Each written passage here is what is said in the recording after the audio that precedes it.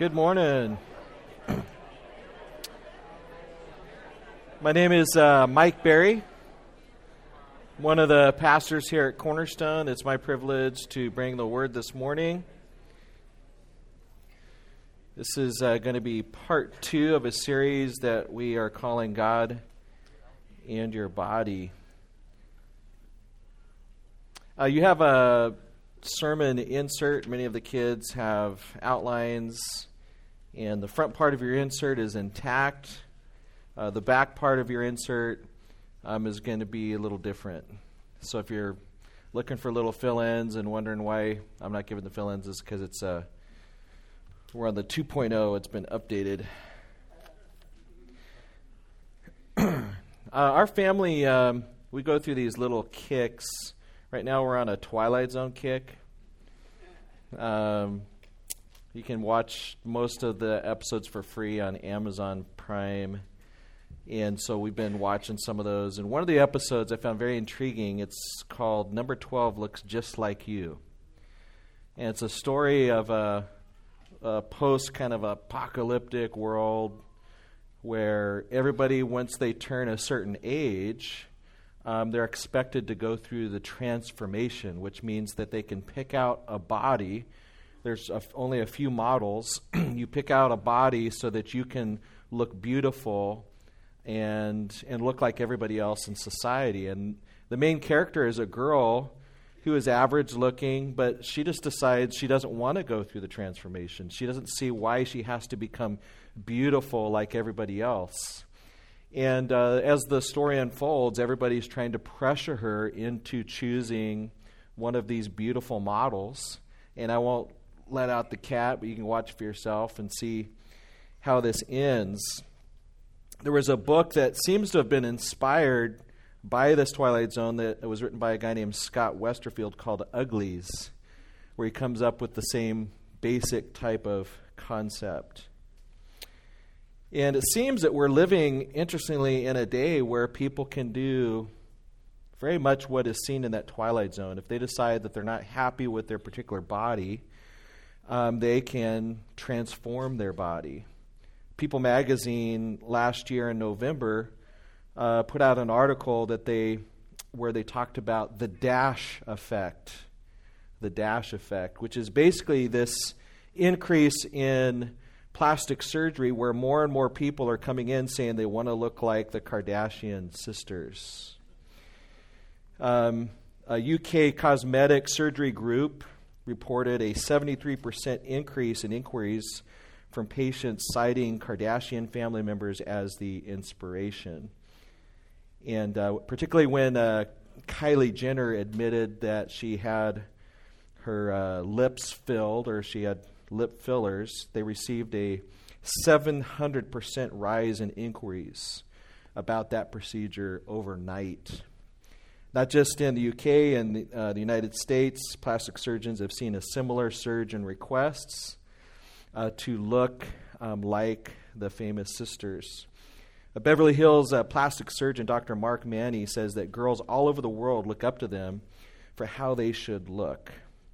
He says that women come in all the time requesting to be transformed into Kourtney, Kim, or Kylie, specifically asking for Kylie Jenner's lips and Kim Kardashian's derriere. So that's something that we're seeing today. It's a phenomenon that seems to be pretty well noted. What's interesting in the history of the church is when something becomes a phenomenon in the world, it doesn't take too long before there's a Christian version of it. We've seen this with the diet movement. We've seen it with the exercise phase. We've seen it when our culture went into sexual immorality or the sexual revolution. Christianity had its own sexual revolution. And what we're seeing with the DASH movement seems to have also crept into the church. There is an article in Christianity Today by a lady named Sharon Miller that talks about the concern in the church. And she has an article that came out in 2014 called Why Pastors Should Preach About Body Image. Posted it on Facebook last night if you guys want to take a look at it. And she gives some interesting statistics. She says that 80 to 90% of women, according to lots of research, are dissatisfied with their bodies. And although a small percentage of women have eating disorders, anywhere between 5 and 4%, roughly 3 out of 4 women engage in some form of disordered eating, according to the research.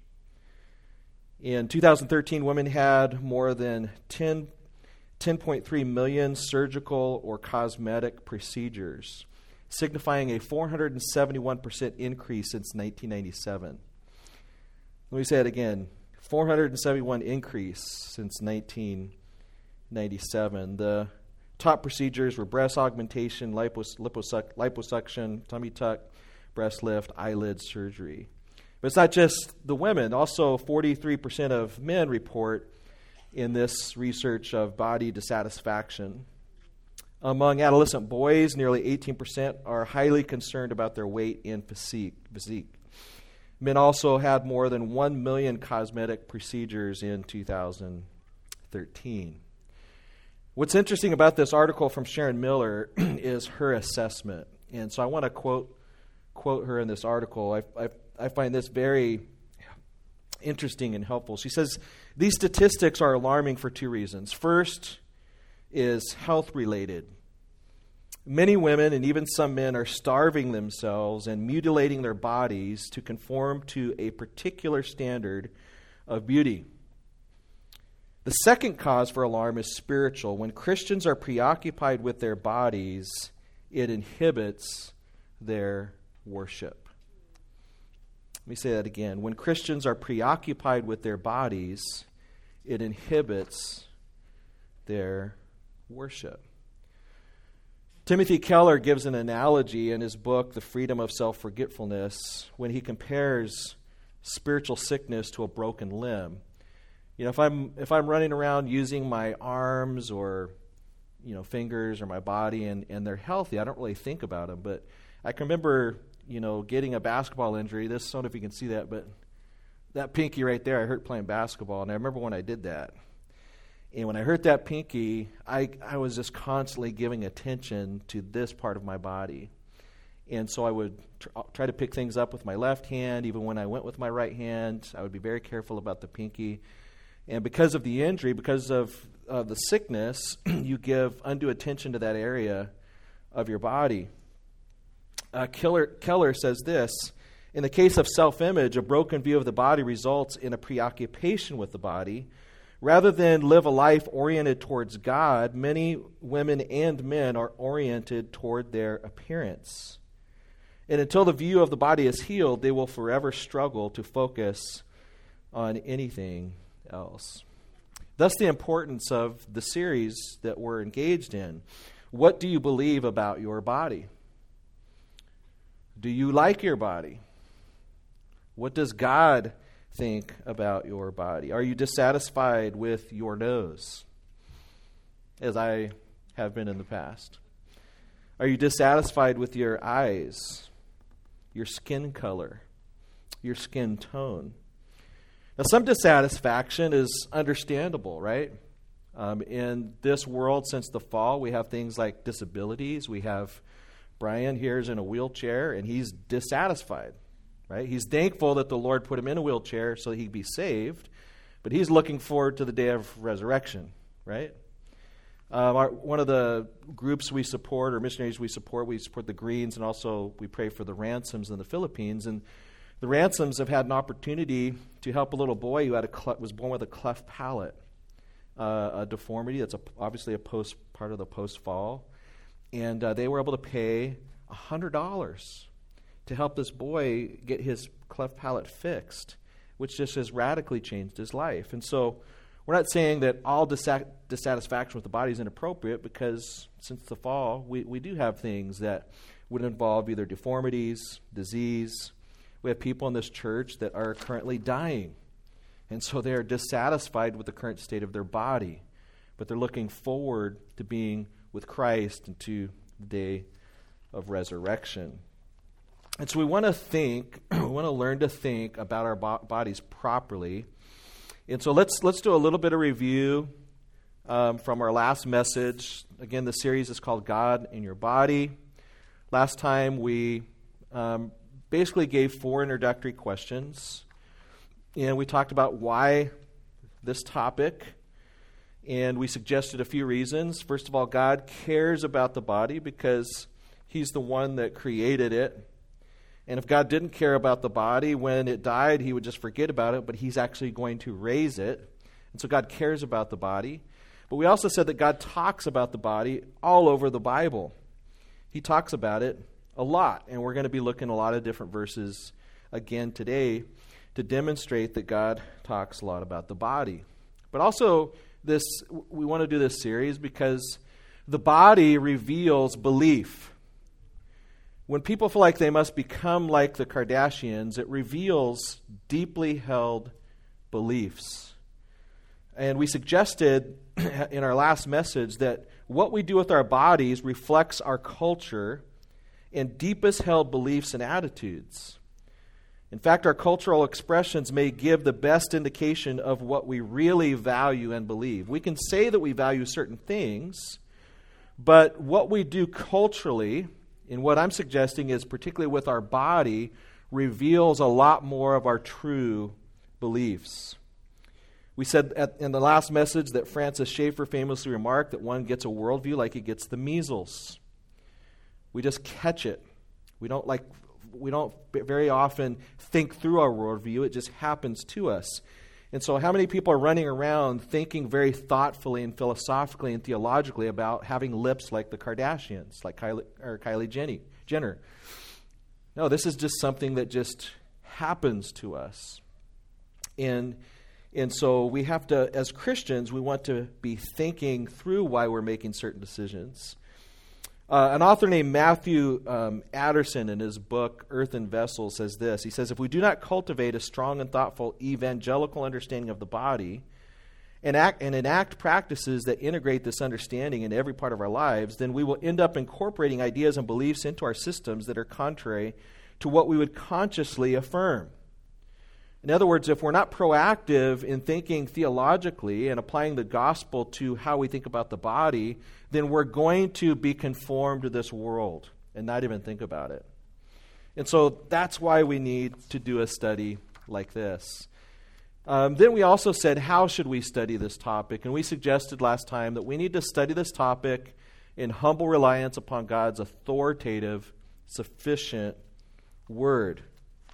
His authoritative, sufficient word, which means let's talk about some things that are insufficient in how we should study such a topic. It is not sufficient for us just to take our own will and to take the age of the day that says basically I can do whatever I want to do and just apply that to this topic. So our own just personal volition apart from the Bible is not a sufficient way to study this topic. Neither can we merely depend upon our own conscience, like Jiminy Cricket says, just let your conscience be your guide. That's an insufficient way to study this topic because many times we have uninformed consciences and we can think that we're doing something and we don't feel bothered by it. I don't feel bothered by this particular procedure, this particular view, this particular dress. And you see people all the time that aren't bothered by things and yet they should be. Neither can we be guided merely by our own experiences, because our experiences may not necessarily comport with a reality that is marked by God. And so the main way that we would come to this or any other topic is we want to be humble and realize, you know what, I don't know it all. I'm finite, like we talked about. I've been impacted by the fall, and so I can be deceived. And so I need to be informed by God's authoritative, what He has to say on this subject has authority, and sufficient word. When we talk about sufficiency, we talk about the Bible has a lot to say about various things. It's not going to tell you how to fix a carburetor. But the Bible does say a lot about the Bible, or about the body. And so we can study what the Bible has to say about the body and say God's word is sufficient for us. And let's believe what the Bible says and not feel compelled to believe what the Bible doesn't touch upon. We also tried to answer the question, what? What is the big idea? And this is really kind of like, what's the thesis of the whole series? And we suggested this, that your body is God's on loan to you. Your body is God's on loan to you. Yes, it is your body, but it's something that God created, and you are a steward of your body, and He has loaned it to you. Matthew Anderson, in the same book I quoted earlier, says this: the iron law of our age is that our bodies are our own, and we can choose to do with them as we please, on the single condition that no one is harmed. That's the ethic of our culture. That's the worldview that's out there, even if people don't articulate it. What's in the back of their minds is, I own my body. I can do with it whatever I wish as long as I don't hurt you. That's the ethic that we breathe. And what I want to suggest is that ethic is insufficient as we bring it to the Bible. Anderson goes on to say, the impulse that we own our own bodies and can do with them as we please runs deep. It is one of our tacit world-shaping beliefs that few of us ever bring to the surface, but nearly everyone affirms. Just try to talk to somebody about choices that they're making with their body and see what kind of reaction that you get. Walk up to somebody and ask them questions about why they're wearing certain clothing. And almost immediately, the type of response you will get is, who are you? It's my body. I can wear what I want. And virtually any other question that has to do with the body, unless you find someone who has tried to bring a Christian worldview to bear upon their theology of the body, the thing that just we drink in our culture is, I can do what I want as long as I don't think it harms you. And that's what we want to try to challenge. Your body is God's. It is on loan to you. God is the one that created it, so He has the copyright. He has redeemed it for those who are Christians. We saw this in 1 Corinthians chapter 6. And so to redeem something implies that there was something wrong with it, so i.e. the fall. We talked about the fall last time.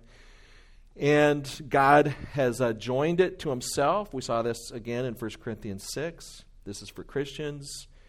It is indwelt by God, so our body is actually the temple of the Holy Spirit, and it will one day be raised by God. And so your body from beginning to end, while you're a steward of it, it's really all about God and His ownership. So, and then, kind of let me see, where's the where here? There we go. And then the final question that we tried to answer last time was where to from here. And so this is what we're proposing to be the overview of the series as far as trying to put our theology into practice. Today we're going to be hitting the idea God cares what you do with your body. And then next sermon or the sermon after that, we'll talk about God cares what you put on your body. God cares what you put in your body. God cares where you take your body. And then God cares where your body goes after death. So with that introduction, let's get into today. God cares what you do with your body. And we're going to try to establish that basic thesis by answering some more questions. And the first question is going to be, what is the body? If we're going to say that God cares about it, we need to know what it is. So we're going to spend some time defining what the body actually is, which is a lot more challenging than you might realize. And then we're going to ask the question, what is the body for? That gets more directly at our question. What is God cares what we do with our body. So what is it for in the first place? What does the Bible say the body's for? And then we're going to try to answer the so what question. So what? So we have all these nice little truths in our minds. How does that impact us? So turn in your Bible to John chapter 1, verse 14. What is the body? John 1:14. We're going to start here, and then we're going to try to unpack and develop a definition of the body. John 1:14 says, "And the Word became flesh and dwelt among us, and we beheld His glory, the glory of the only begotten of the Father, full of grace and truth." The Word became flesh. It's one of the most radical concepts in the history of mankind. especially in the context in which Christ came down to the earth. Because the way the body was viewed was not the way that we would tend to think of the body from a biblical perspective. The body was not viewed as a very positive thing, and yet you have the Word, you have God Himself coming down and dwelling in flesh, which implies something about flesh, about the body. And that is, the body, if God came in and inhabited a body, then the body cannot be evil in and of itself. Is that true? I mean, if God, who is too pure to look upon anything evil, comes and dwells in a body, then a body is not necessarily evil. So starting with that, let's try to define the body biblically. First of all, in trying to figure out what it isn't. And this is the way a lot of Christian doctrine works, is it's a lot easier to try to define what something isn't than what it is. When we talk about the Trinity, a lot of times we spend a whole lot of time talking about what the Trinity isn't. When we talk about the deity of Christ, we spend a whole lot of time talking about what it isn't. Inerrancy, just pick a doctrine, and it's a lot easier to identify the isn'ts than the is. And so we'll do that here too. And you can write this. This is on the back of your notes. Forget your other fill-ins. Just write this stuff in. What it isn't. First of all, the body is not a prison. The body is not a prison. And that concept of the body is many times blamed on Plato. It's debatable whether he really believed that the body was a prison, but for sake of argument, we'll say that it's Platonic. Definitely, we have this idea of Gnosticism that rises up in the early church and really comes down to us to this day, that argues that the body is this prison, that the body is basically evil, and it had an effect on Christians in the early church, and it's actually had an effect on Christians to this very day. That we can sometimes think of the body as a casing for the true self. A casing for the true self. And I want to suggest that the Bible does not say that. The Bible doesn't indicate that this is merely just a casing for the real you. Therefore, we need not worry about the casing. And so it's not a prison. It's not a casing. So this is to be distinguished from like the Buddhist and the Hindu idea of the body, right? If you guys have done any interreligion studies in some of your high school or college classes or whatnot, in Buddhism as well as in Hinduism, life in a body is viewed negatively as the source of all suffering. Hence, the goal is to be released. In Buddhism, this means abandoning the false sense of self so that the bundle of memories and impulses disintegrates, leaving nothing to reincarnate and hence nothing to experience pain. And so in both Buddhism and Hinduism, the body is really a bad thing. We've been restricted to this body, and we keep being reincarnated back into a body until we're able to get the final release. Now, unlike Western treatments of reincarnation, which tend to make the idea of coming back into the body to seem exotic, or sometimes you'll see movies where there's some kind of romantic theme of being reincarnated back so you can go find your true love. In Hinduism and Buddhism, other Asian religions, they portray reincarnation as a very, very unhappy process.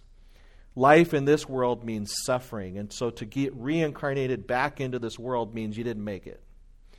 And so your ultimate hope is that eventually you are not going to have to be reincarnated back into a body, but you can basically be disintegrated from the delusion of your individuality and be brought into the whole or into the nirvana. Many different ways it's described. But your individuality is actually an illusion, and the body is evil. It's very interesting why Eastern religion is making such a comeback in the West. It's largely because it's not the real Eastern religion. It's kind of a westernized Eastern religion that people get rid of all the stuff they don't like and come up with a new Western version. But the Eastern version basically says you as an individual do not exist, and you're trying to get out of this evil body to get back to the whole where you will no longer be an individual. So the body we would argue, is not a prison. It's not just a casing for the true self. Secondly, the body is not a machine, as Descartes argued. It is not a machine. Descartes is the one that popularized the idea of the ghost in the machine. Have you guys heard of that? Ghost in the machine? So the idea is we don't really, there's this soul stuff that's probably in some gland in your brain, and the soul stuff is kind of moving the machine. I don't know if any of you guys have ever seen Megamind. I watch way too much TV and movies and stuff. But in Megamind, Megamind's inside this huge, like, robotic machine controlling the whole thing. That's kind of Descartes' idea, is that your soul is kind of up there in the head, just kind of controlling the gears and moving this body around, which is just basically a machine. More kind of modern explanations would be a composite of chemical reactions, interesting collection of chemicals and electronic impulses, that kind of thing. So those would be two ways in which we would say that's not what the body is. And so let's turn to Genesis chapter 2. We could look at a ton of verses, but we're just going to look at a few to really get at the biblical definition of the body. And let's look at Genesis 2, verse 7. 2, verse 7. Now, in chapter 1, this is very typical of Hebrew writing. Chapter 1, you kind of get this big idea of creation, and God creates man in his image according to his likeness. And then, as is very typical of Hebrew literature, now we get kind of this special focus. And there's a special focus on Adam and how Adam is created and how Eve is created and so on. In verse 7 it says this, "And the Lord God, Yahweh God, formed man of the dust of the ground and breathed into his nostrils the breath of life, and man became a living being." So from this one passage, we see how human beings came to have into being and how they came to have a body. You have God who comes along, and he takes dust, and he forms the dust. Now, it's not just that he forms the dust. I mean, God could have sat there and formed clay, and it could end up just being pottery, right? But he doesn't just create pottery. He creates something and then animates it. He breathes life into this creation, and then it is described as a living being. And it's not merely that God has his direct hands on Adam and Eve, but he also has had an impact on you and I. As we see in Jeremiah 1:5, God speaking to Jeremiah, and he says, "Before I formed you in the womb, I knew you. And before you were born, I consecrated you." So God takes direct responsibility for the forming of Jeremiah. And by implication, we would say that God wasn't just forming Jeremiah, but this says something about God forming every human being. That God is directly involved in the formation of every human being, just as directly as he was involved in forming Adam and then forming Eve. And so from this, we can derive a couple ideas about what the body is. And so I'm going to say this definition a few different times, but just listen first, and then I'll go back and repeat it, and then we're going to explain it. The human body is an organized, animated, self-directed creation, distinct from any other creature in the universe, being virtually indistinguishable from man himself, who is the image of God. That's a mouthful, and so we're going to go back and I'm going to repeat it, and then we're going to explain it. So first of all, the human body is an organized, animated, self-directed creation. Organized, animated, self-directed creation. So first of all, it's organized. Dust doesn't just organize itself. I've never gone into the backyard and just observed dirt that just kind of started spinning and suddenly formed a big mud castle. This never happened, right? I've never gone to the beach and saw a wave come up on the sand and then go back, and lo and behold, there's a sandcastle right there. No, God comes along, He takes pre-existing stuff, and He organizes it. So the human body has been organized by an organizer, right? And that organizer is God. So the human body is organized, but secondly, it's not just organized, it's animated. Theoretically, God could have formed a nice little sandcastle that looked like a human being or looked like anything else, but if He doesn't animate, if He doesn't breathe into it, then it's just stuff. He could have like piled up a bunch of rocks and left it there. God could have formed a nice clay pot and left it there. But no, He forms dust, organizes it, and then breathes into it. He animates this dust so that it becomes a living being. So the human body is organized and it's animated. What is it? Organized and animated. That means organized means that God did something. It just didn't just evolve by accident. And it's animated. It's not just material. This is living stuff. So it's organized, it's animated. But it's not just animated like a robot, it's self-directed. God animated the body in such a way to where Adam awakens and is able to interact with his God. And so he's able to self-direct. This is an amazing thing. God organizes, He animates, and then suddenly Adam is self-directing himself. And it's a creation. The human body is an organized, animated, self-directed creation. It's not just something that evolved or happened by accident. It happened on purpose from the Creator. Now let's add some qualifiers. Distinct from any other creation in the universe. There are other beings that have been formed by God and animated, but the human body is distinct from the other animals. The human body is distinct from any other thing in the universe. Why is the human body distinct from any other creature in the universe? Because God indicates in chapter 1 that we were made in His image according to His likeness. And so the human body is distinct, being made in the image of God. And the final thing we want to tack on here, let me read the definition again. The human body is organized, animated, self-directed creation, distinct from any other creation in the universe, being virtually indistinguishable from man himself. Being virtually indistinguishable from man himself. What do we mean by that? If you were to walk upon Adam right after he was created, could you distinguish him from his soul? Could you look at him and say, okay, let me look in your eyes, let's crack open your brain, there's your soul, and there's your body. Would you be able to do that? No.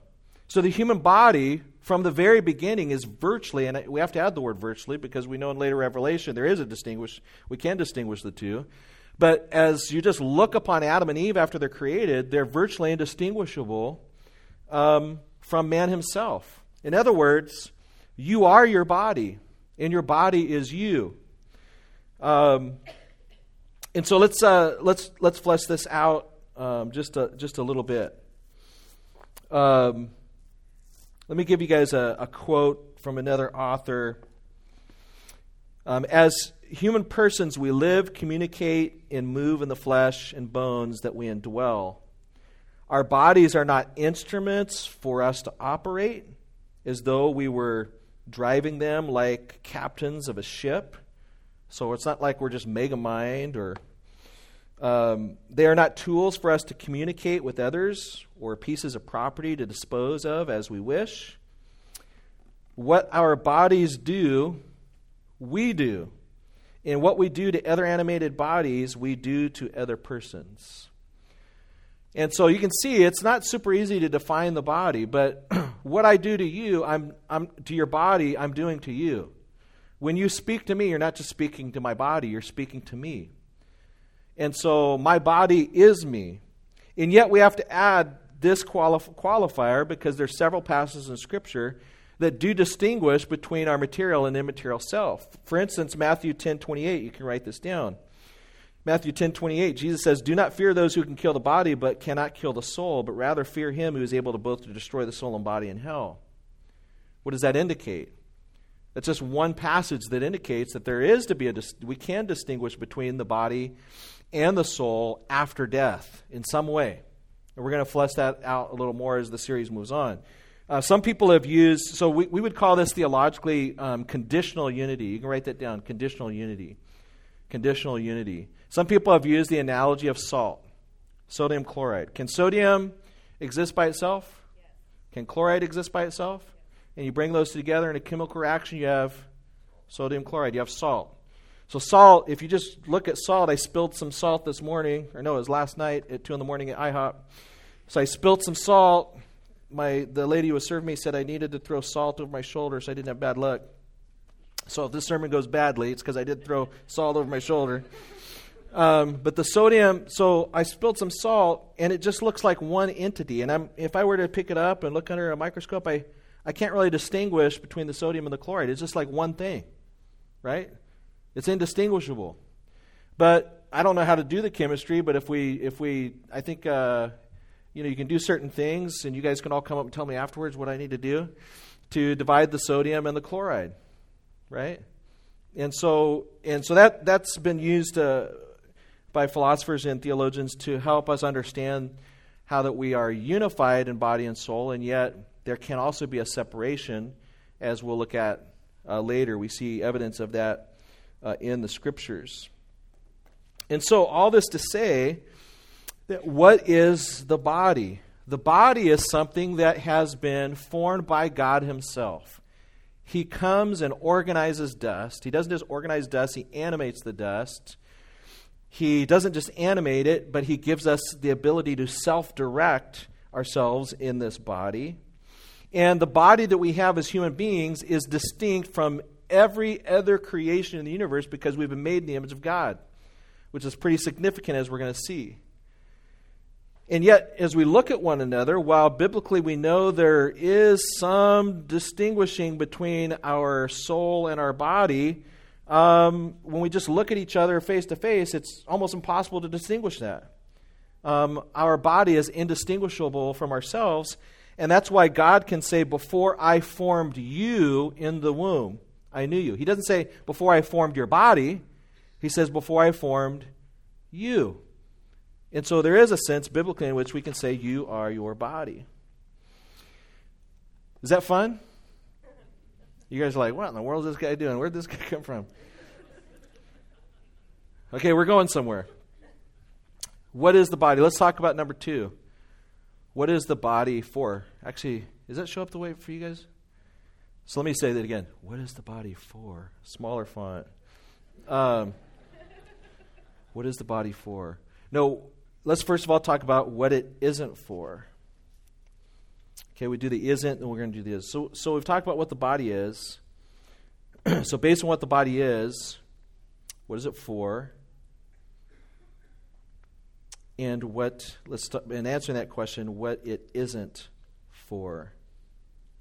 Let's say this, that the body is not merely for the purpose of consumption. The body does not exist merely for the purpose of consumption. Write down Matthew 6:25. Matthew 6:25, where Jesus in his Sermon on the Mount says, "Therefore I say to you, do not worry about your life, what you will eat or what you will drink, nor about your body, what you will put on. Is not life more than food and the body more than clothing?" So whatever the body's for, my body doesn't exist just so that I can go out and eat. My body doesn't exist just so that I can have some nice clothes to put on. And so that's not the ultimate purpose of the body. And yet, in our culture, you would think at times that that's basically what the body's for. Secondly, our body is not just to pass on genetic material to propagate the species. The body is not just to pass on genetic material to propagate the species. Where does that line of reasoning come from? Anyone know? Yeah, it's Darwinian evolution. Basically, if you start with materialism, you end up with where Darwin ends up, that basically the only reason for our bodies, the only real rational reason for our existence, is we must pass on our genetic material so that the species can survive. And that's the way many people live their lives. Thirdly, the body is not just for experience, which is this is a big part of our worldview today. Again, worldview, we catch our worldview like we catch the what? Measles. You don't see people sitting around scratching their chin thinking, my body is for experience.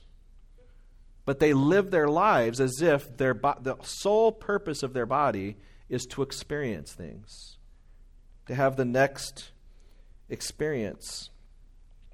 So write down 1 Corinthians 6:13. 1 Corinthians 6:13, where Paul says, foods for the stomach, stomach for the foods, but God will destroy both it and them. So a lot of people would say that Paul's quoting kind of a famous quote at that time, and then he's kind of making fun of it. Hey, food's for the stomach, stomach's for food. We just have these experiences, we consume, but God's going to destroy both it and them, Paul says. But then he has this very straightforward statement. He says, now the body is not for what? Sexual immorality, but for the Lord, and the Lord for the body. The body is not for sexual immorality. We're going to talk more about just sex next time, but part of what we can see that Paul's saying is the body is not just for the experience. It's not just for the experience of sex. That's what we drink in our culture, is the sexual experience is the ultimate experience, and my body is for that experience.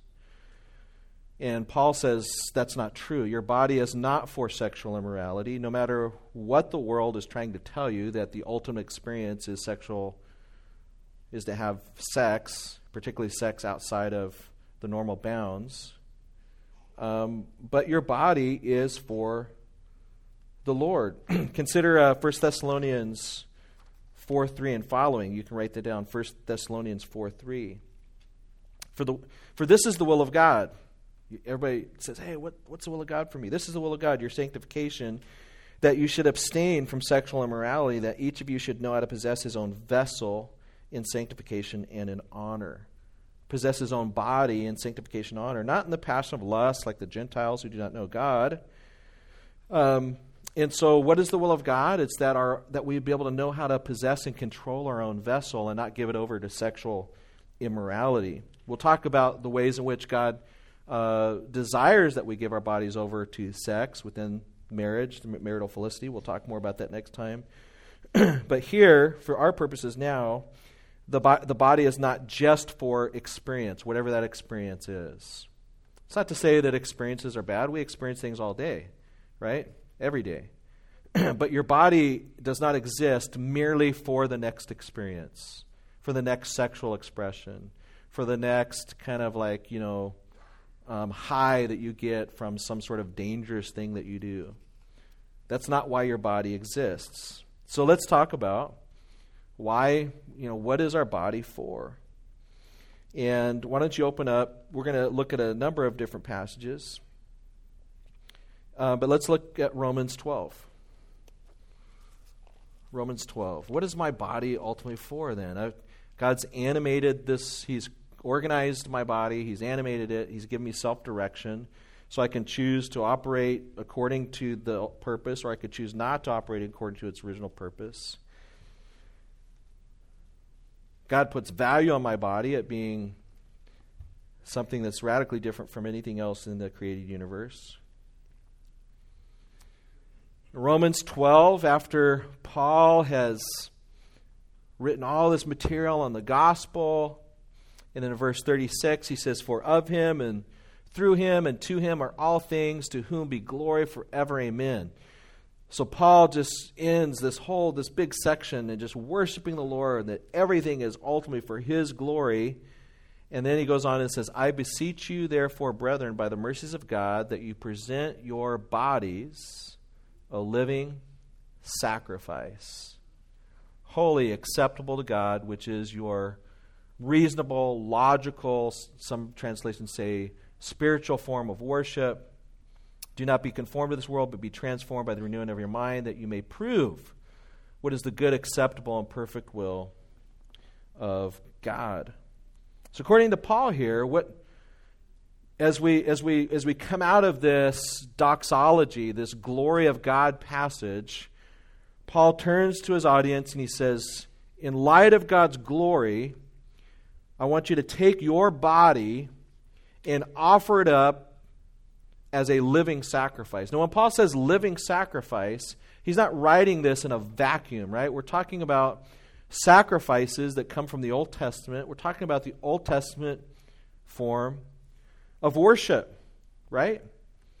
In the Old Testament, if you wanted to worship the Lord, how did you worship the Lord? You would go to, depends on what era you were living in, whether you would go to the temple or the tabernacle, or if it was pre-tabernacle period, whether you would go somewhere and build up a pile of rocks. But ultimately, you would take an animal, sometimes various grains. You would kill an animal, and you would offer that animal as a sacrifice to the Lord.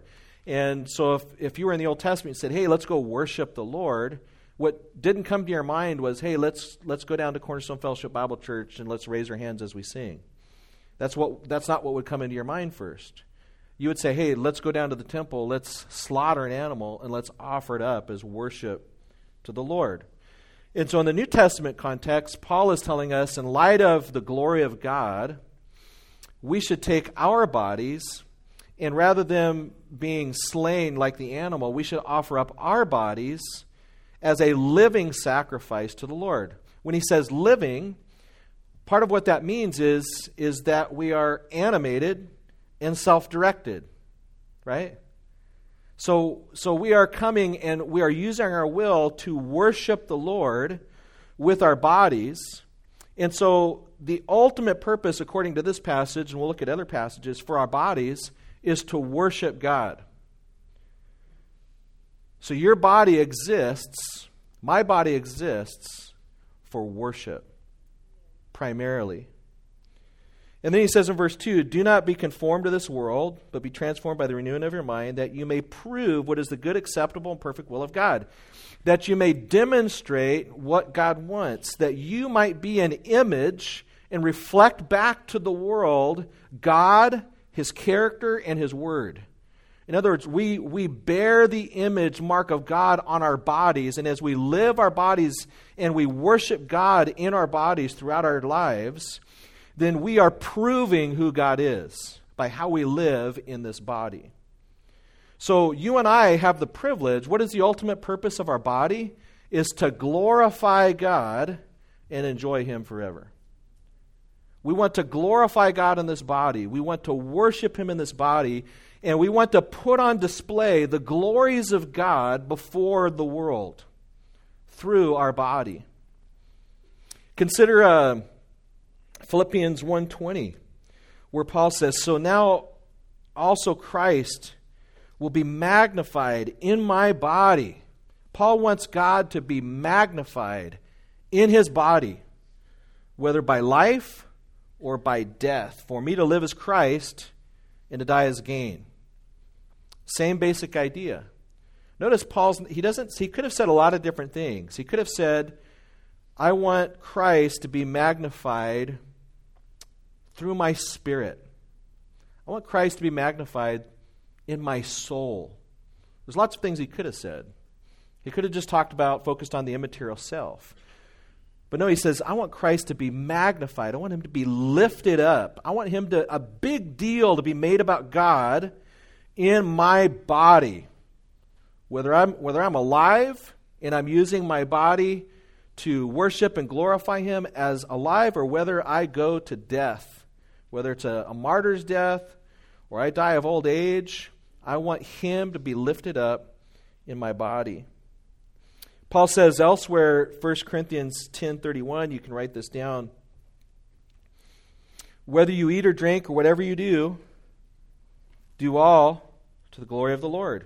When he says eat or drink, how do we eat or drink? With our bodies. Whether you eat or drink, whatever you do, what should we do with our bodies? We want to do it all to the glory of the Lord. That's really the controlling factor of what we should do with our bodies. Our bodies have been organized by God, animated by God. He's given us self-direction, so we have choices that we can make. Our bodies are completely unique of any other creation in the universe. And the Lord has created us as individuals to where our body is virtually indistinguishable from our soul. It's just, that's who you are. Here's who I am. And God has made it clear what we're to do in this body.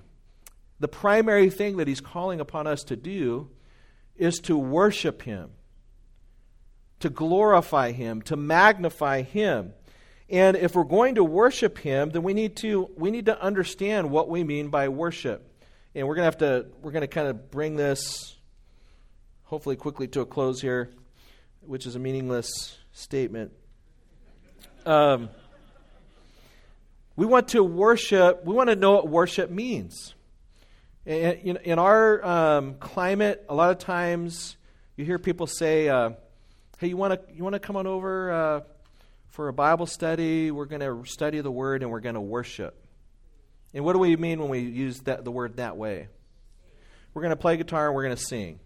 And that's not necessarily bad as long as we realize that's just a little tiny cherry on the worship Sunday, right? When Jonathan and the team led us in beautiful worship this morning, this was part of our worship, right? When we hear the word preached, that's part of our worship. When we give, that's part of our worship. But in the biggest sense, in the biggest biblical sense, worship is really everything that we do. When you change the baby's diapers, that can be worship. When you go to work at a job that you don't really enjoy, but you know that you need to put bread on the table, that's worship. When you get up and make breakfast for your family, that's worship. Everything we do is categorized as worship. We love God. We love people. When we take joy in the things that God gives us, when we work, when we serve, and we'll talk later, when we, as married persons, as we enter into marital felicity and what's been called previously the marital act, and when we procreate, that's worship.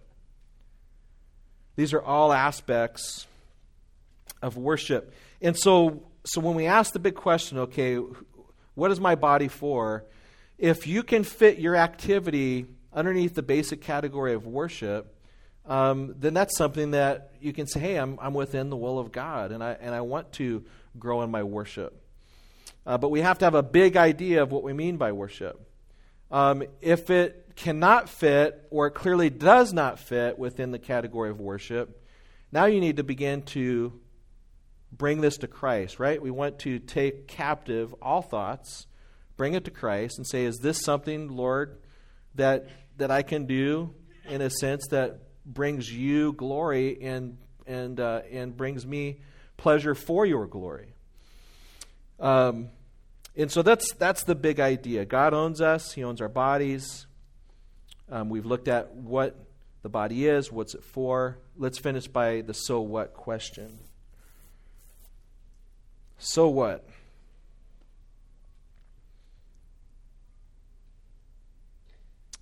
What's the big deal about knowing what our body really is and what it is for? Turn to Psalm 139.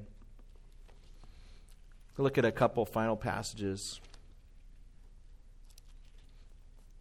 Psalm 139, verse 13.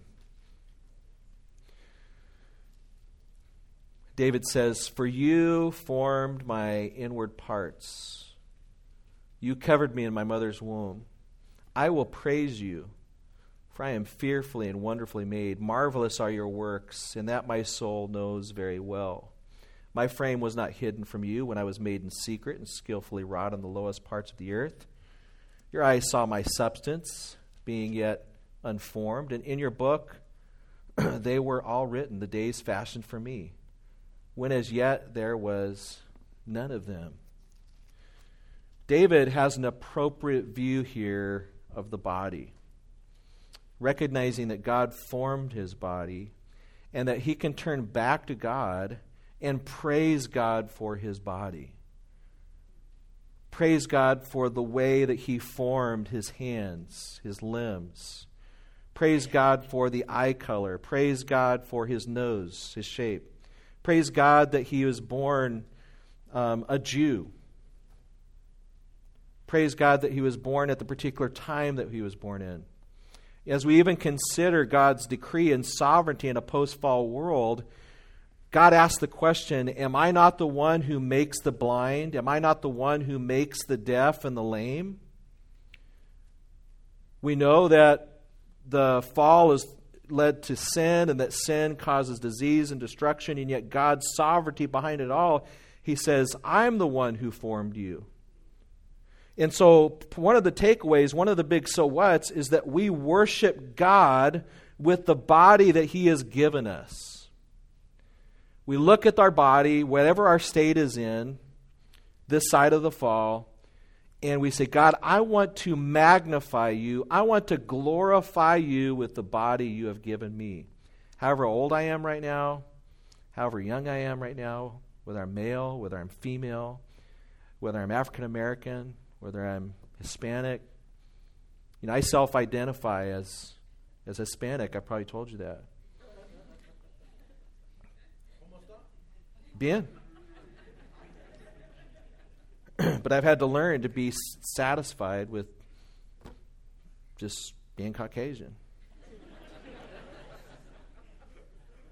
But can we worship God with the body that God has given us? So we worship, but not just that, we worship and we wait. Turn to Philippians 3:21. We worship, but we also recognize on this side of the fall, there are things about us and about our bodies that are dysfunctional.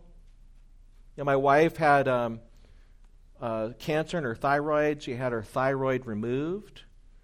And so when her thyroid was removed, she lost an organ. She did not lose any part of her soul or any part of her person. She lost an organ, but she is different and experiences life differently now without a thyroid. And so she can worship God with the body that she currently has, but she can also wait for what Paul speaks of in Philippians 3:21. Speaking of Christ, the Lord Jesus Christ, who will transform our lowly body that it may be conformed to his glorious body according to the working by which he is able to subdue all things to himself. So the full scriptural picture is, yes, we worship the Lord in this current body, but we're also waiting for our bodies to be conformed to Christ's body. In other words, we're going to have a new body that will not have the disease and the suffering of this world. We're not waiting for reincarnation. We're not waiting for our individuality to be splintered into nirvana. We're waiting for the resurrection of our bodies to be conformed to Christ. As Romans 8:23, we're waiting for the full redemption of our bodies. You know, the lady that wrote the article about the DASH effect and about all of the plastic surgery that we're seeing today, that kind of reminds us of that Twilight Zone. She also wrote another article called Jesus in the Post-Baby Body. And I encourage you to take a look at it. I posted it on Facebook, on my Facebook account. Jesus in the Post-Baby Body. It's a very interesting concept. She was just noting the fact that, you know, herself and virtually any gal who's had a baby, after she had her baby, first baby, she was in trying on some clothes at a particular clothing place, and the types of comments that were said to her by the lady that was helping her try on clothes were very offensive.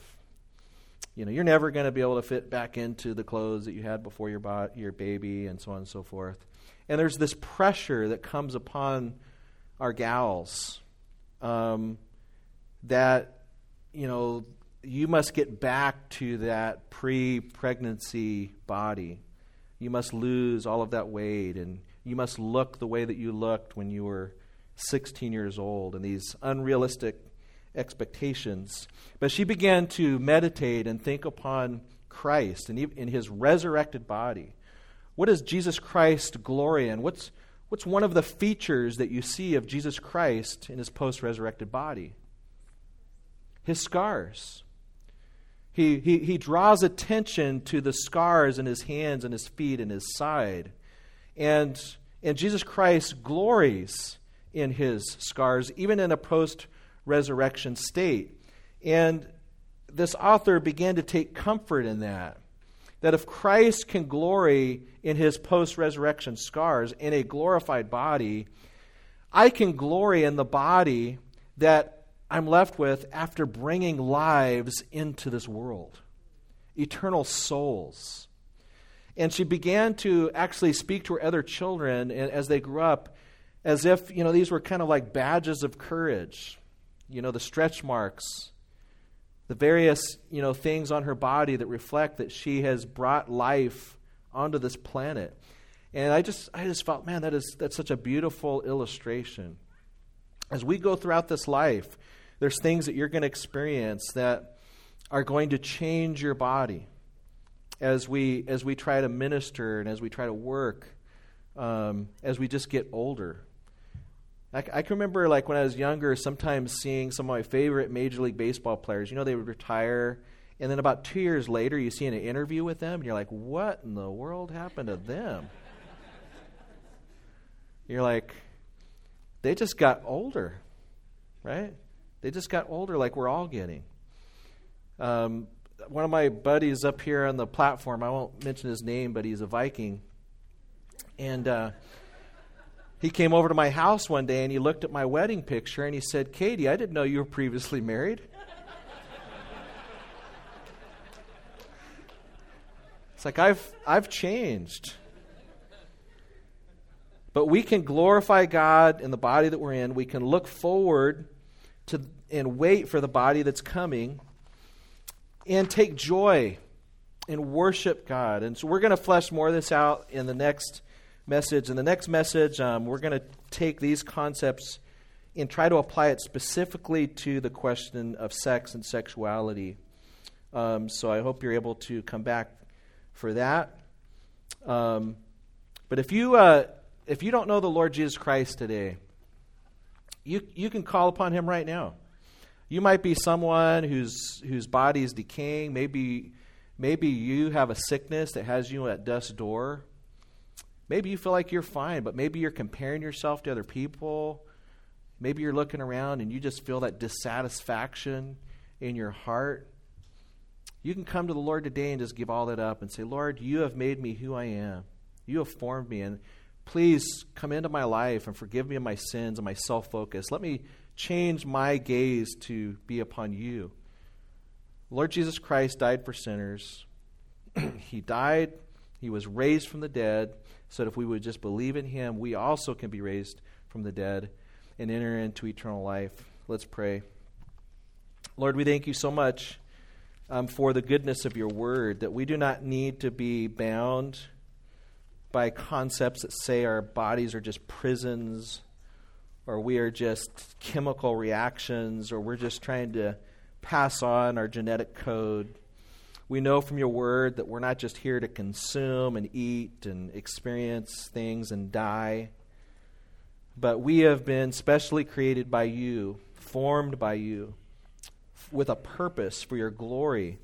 And we pray that you would continue to teach us more about that purpose, that we would have a big idea of what worship is. Lord, that we would be able to worship you in all of the details of our lives.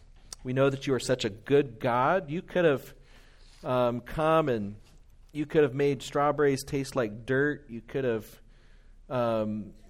made no music. You could have given us all kinds of just clinical things to do on the earth, but you have made this life a beautiful, joyous life.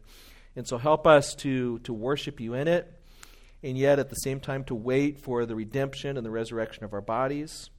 Help us to reflect your image back to this world. And as we wait, in Christ's name we pray. All God's people said, amen.